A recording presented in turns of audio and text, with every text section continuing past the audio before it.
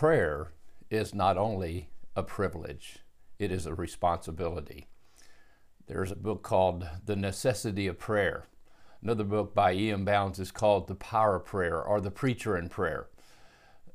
Leonard Ravenhill, the great revivalist, said that preachers that don't pray at least 2 hours a day aren't worth a dime a dozen, degree or no degrees. My friends, we need to repent and begin to pray. Oh God, help us as we talk about prayer for these next few minutes and encourage our people to understand, and our friends, the importance and the power and the privilege and the place that prayer should have in our lives. Jesus said in Luke chapter 18, verse 1, the passage we're looking at today, men ought always to pray and not to lose heart, not to faint, not to give up. And then he told a parable, it says, to this end or to this effect. In a certain city there was a judge who neither feared God nor respected man. And there was a widow in that city who kept coming to him and saying, "Give me justice against my adversary." And for a while he refused. But afterwards he said to himself, "Though I neither fear God nor respect man, yet because this widow keeps bothering me, I will give her justice, so she will not beat me down by her continual coming." And then the Lord said, "Hear what the unrighteous judge says.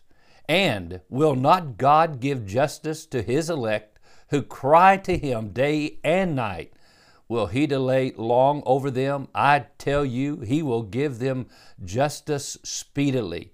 Nevertheless, when the Son of Man comes, will he find faith on the earth?"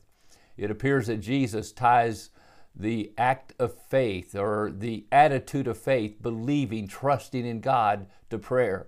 The person who's experiencing faith and exercising faith is a person who will be praying. Their heart will be connected to God. Now remember this, prayer is a privilege for everyone. And the first prayer that God sincerely, genuinely hears and answers is the prayer that we pray when we come to God in humility and we seek His grace and we cry out, "Oh God, be merciful to me, a sinner."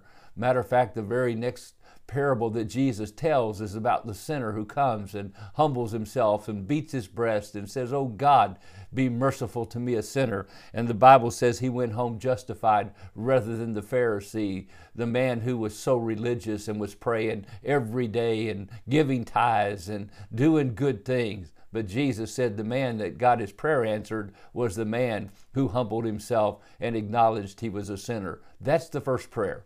Then in this parable that Jesus gives, he teaches some principles about prayer and some very powerful things about prayer that I think are so important for us. Something that affected my life some 30 plus years ago, that I began praying this very prayer from Luke 18 to the Father to avenge me of my adversary in my life every day. There's three different personages in this parable that Jesus gives. There is the judge, there's the woman, and then there is the adversary. The adversary. Now the woman, the lady, is a widow, and she is a picture of you and me. We are like a widow, especially in the days of Christ and many of the places we go to in India. A widow is a destitute lady. She's helpless, she's hopeless, she has no future. She has no one to help her in many cases. And unless people have mercy on her, she would starve to death. Well, my friends, you and I, that woman is a picture of you and me. We are desperately, hopelessly without any future if God doesn't help us. And we have an adversary. That adversary is none other than the devil. The Bible says in 1 Peter, the devil, the adversary, goes about like a roaring lion, deceiving, devouring whom he may. He's come to steal, to kill, and destroy. And so prayer first is, of course, from our heart to the just God Himself, because the unjust judge is actually a picture of God, who is a just God who avenges His elect day and night speedily. Oh, today I want to encourage you. Remember, you need God. You pray, cry out to Him against your adversary. And I'm telling you, we wrestle not with flesh and blood, but principalities and powers and spiritual wickedness in the heavenly places. And then God Himself will do what only He can do to help you. God bless. Have a great day.